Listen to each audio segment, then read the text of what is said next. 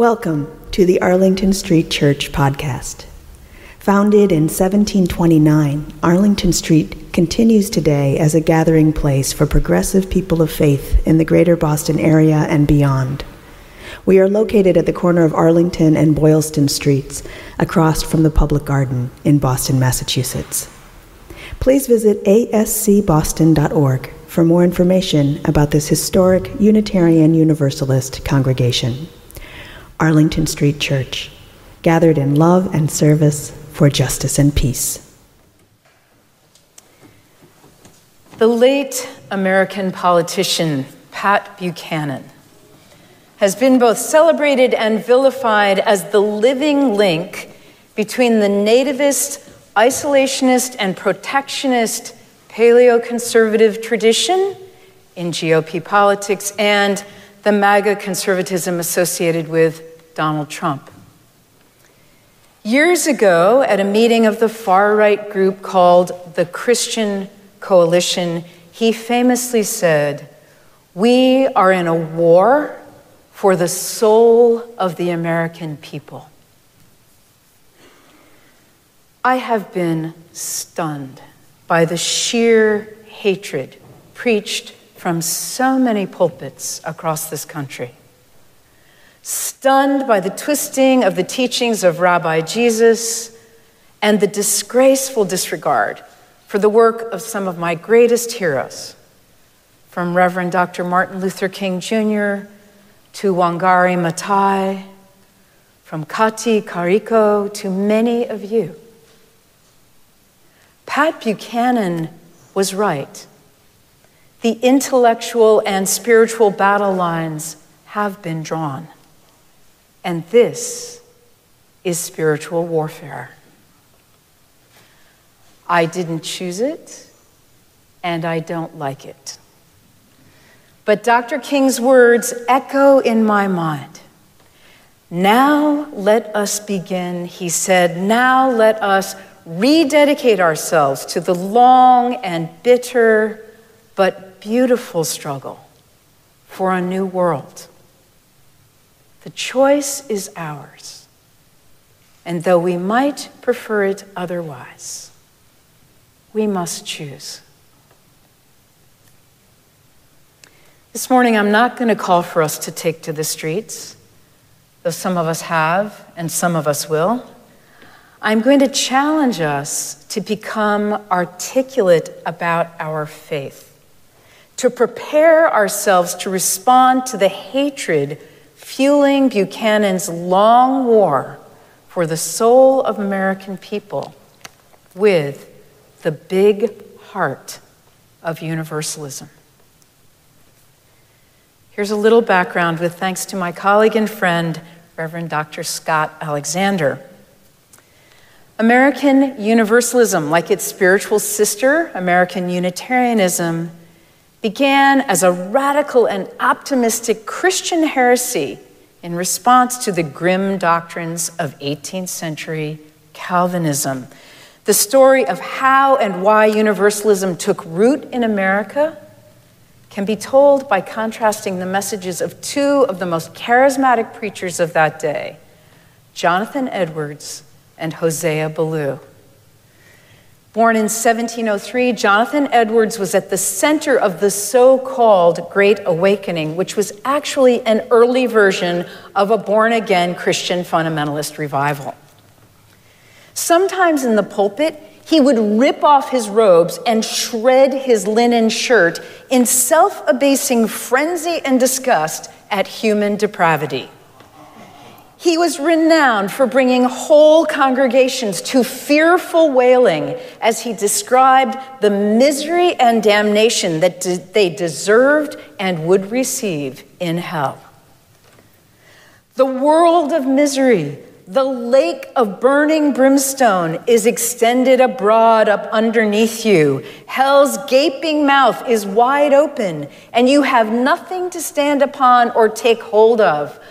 God holds you over the pit of hell much as one holds a spider or some loathsome insect over fire. This is from Edwards' most famous sermon, sinners in the hands of an angry God. God abhors you. You have offended him, O sinner. You hang by a slender thread with the flames of divine wrath flashing about it and ready every moment to burn it asunder. You have nothing to lay hold of to save yourself. There is nothing you have ever done, nothing you can do to induce God to spare you one moment. Can you imagine coming to church to listen to this drivel? Yet this was the substance and soul of the predominant Calvinism of the day. God is angry, and most of humanity is doomed to a hell of eternal damnation. You cannot make this stuff up. Enter Universalism. Universalism, with its plain and simple theology, 3 words: God is love. God is love. Just that. In direct contradiction to Calvinism, Universalism believed in a God of justice and mercy. By God's love and grace, everyone, every single living person would not be damned, but saved. As one early Universalist said it, the last sinner will be dragged kicking and cursing into heaven. This is the universal salvation for which Universalism is named. Early Universalist preachers proclaimed every human being to be a child of God, possessing their divine parents' inclination toward goodness and right. Universalism's lifeblood was the spiritual insistence that the evil and suffering in the world need not be a pervasive or permanent part of the human condition.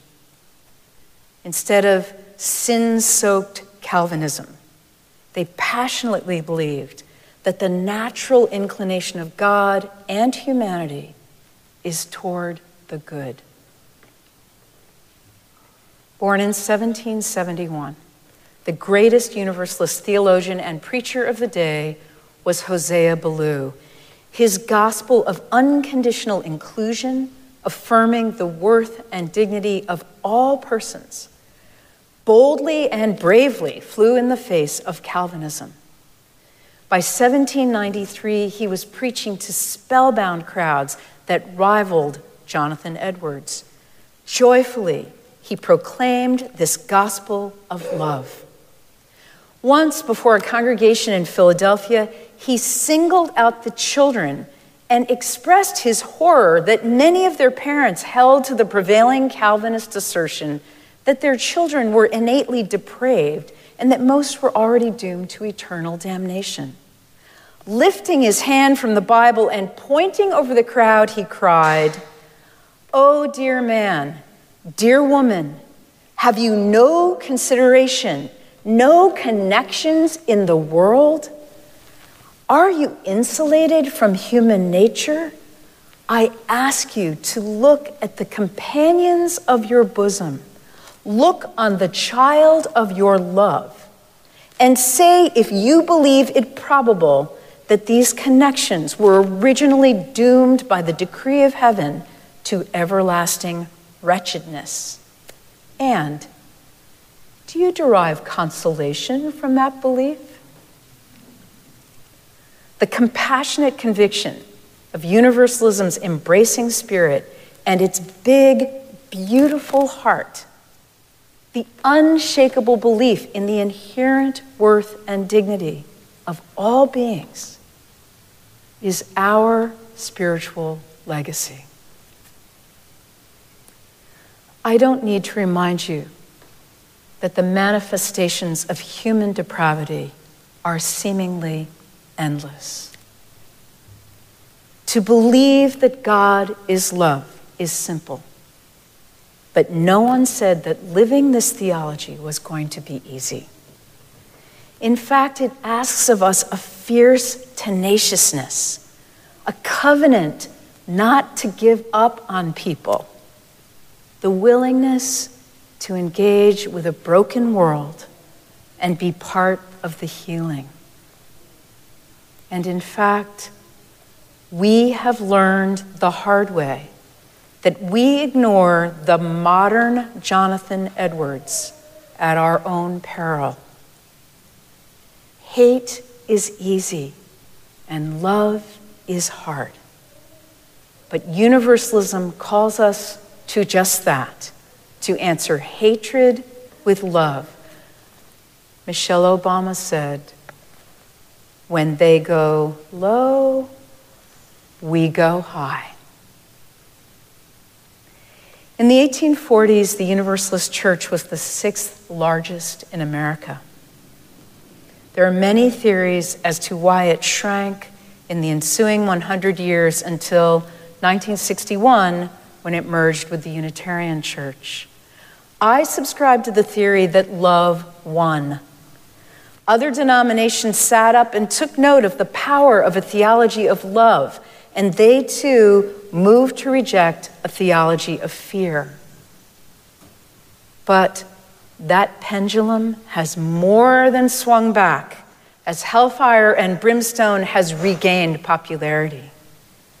And so it's up to us, today's Unitarian Universalists, to reassert our faith of love, mercy, and justice in the face of so much hatred.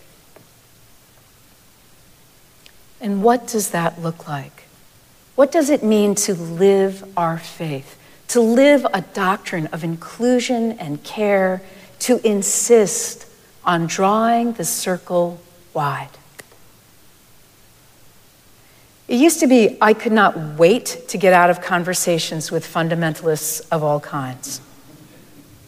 Actually, it is still hard to stay, but I got my marching orders from my beloved colleague of blessed memory, Jay Deacon. This is a good Universalist story. Jay was the minister of a large fundamentalist Christian church in Chicago. His mind was like a steel trap. He relished taking on anyone who didn't agree with his theology. But clergy colleagues from more progressive faiths didn't give up on him. They kept questioning him, appealing to his intelligence, pointing out the very flawed logic of a faith tradition that lives by scripture that contradicts itself. I'm afraid I would have given up on Jay, but they did not. Years later, he told me, even while I was spewing memorized biblical text at them, their piercing questions would lodge in my brain. I pretended I wasn't listening. But long after those conversations has ended, I'd be turning the evidence to the contrary over and over in my mind. What if my surety was hubris? What if love was the most powerful thing in the world? What if God was love? You people started getting to me. And then one beautiful Sunday in June, clothed in his robes, standing on the steps of his church and watching disdainfully as the Chicago Pride Parade passed by, something very strange happened to Jay. Out of the blue, he was struck with a thought. Jay, the thought said, you're gay. And your religion is all wrong. The pull was magnetic. He literally shed his robes, left them behind on the steps, and joined the parade. Jay Deacon likened his experience to that of the future St. Paul on the road to Damascus. Struck by a brilliant light, he fell to the ground and heard a voice from heaven asking, Why are you using violence against me? Jay said, amazing grace. My heart broke open. God is love. My friend Holly Neer told me this story. In his early 20s, her friend Jim, a Vietnam veteran, had come home from the war a little broken. He'd experienced enough senseless violence to last a lifetime. One of the ways that manifested was that he could not stand a raised voice, couldn't bear any kind of harshness or cruelty. Paul was a very tall man, a gentle giant. He became known for his kindness. One day, as on most days in the grocery store, a parent was raising their voice to a child. The child wanted something they couldn't have, and the parent was almost certainly at the end of their rope. And then the child really started screaming, a full-on tantrum. Most, if not all of us, have been there, usually a little frozen between can I help and it's none of my business. Not Jim. Without a moment's hesitation, he turned his grocery cart around the end of the aisle and drove it full on into an enormous display of canned goods. The thunder of falling cans was deafening. The child went silent. The whole store went silent. And Jim, the upset interrupted, mission accomplished, looked around and said, sorry about that. And as everyone steered a wide berth around him, he proceeded to pick up the cans. There are so many inspirational stories of ways we can choose to live our faith. So many ways we have yet to imagine to proclaim our gospel of love. This is an invitation. Let's get creative. I'll close with one of my all-time favorite examples of radical love in the face of hate. On the night of June 12, 2016, a gunman opened fire in Pulse, a gay nightclub in Orlando, Florida. In cold blood, he murdered 49 people and seriously wounded an additional 50. The Kansas-based Westboro Baptist Church is categorized by the Southern Poverty Law Center as an extremist hate group and arguably the most obnoxious and rabid hate group in America. After the massacre, the so-called church issued a statement that began, God sent the shooter.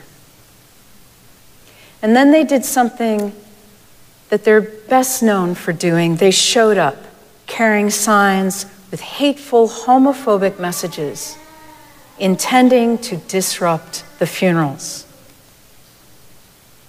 Terry DiCarlo, executive director of the local queer community center, called for calm and said, we have the ability to counter this hate and show the world that we will not be broken by hate. And this is the part I love.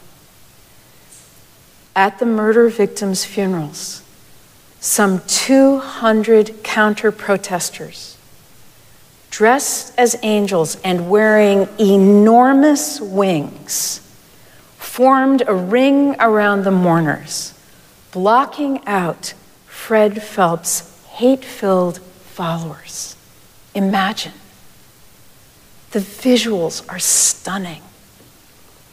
Imagine love. Beloved spiritual companions, this is our spiritual legacy. Love, compassion, mercy, justice. In the face of intolerance and hatred, the big, beautiful heart of Universalism calls us to be angels. May we answer the call and live our faith vividly. Amen.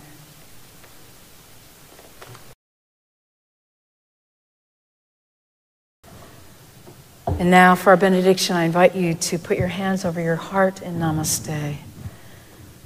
I honor the divine in you. In the spirit of Reverend John Murray, who brought Universalism from England to America, go out into the highways and byways of America and give the people something of your new vision. You may possess only a small light, but uncover it, let it shine, use it in order to bring more light and understanding to the hearts and minds of all people. Give them not hell, but hope and courage. Do not push them into their theological despair, but preach the kindness and everlasting love of God. Let us keep this faith, beloveds, and pass it on. The service begins when the service ends. Bless your hearts. I love you. Amen. 1, 2, 3, 4.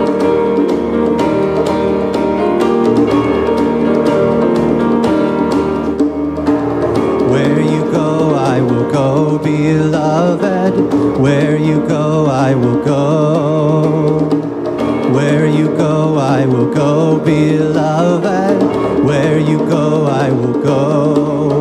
For your people are my people. Your people are mine. Your people are my people. You're divine, my divine. Where you go, I will go, beloved. Where you go, I will go. Where you go, I will go, beloved. Where you go, I will go. For your people are my people. Your people are mine. Your people are my people. You're divine, my divine.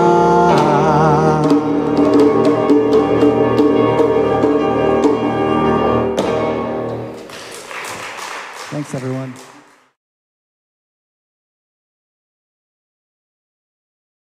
Please visit ascboston.org for more information about this historic Unitarian Universalist congregation. Arlington Street Church, gathered in love and service for justice and peace.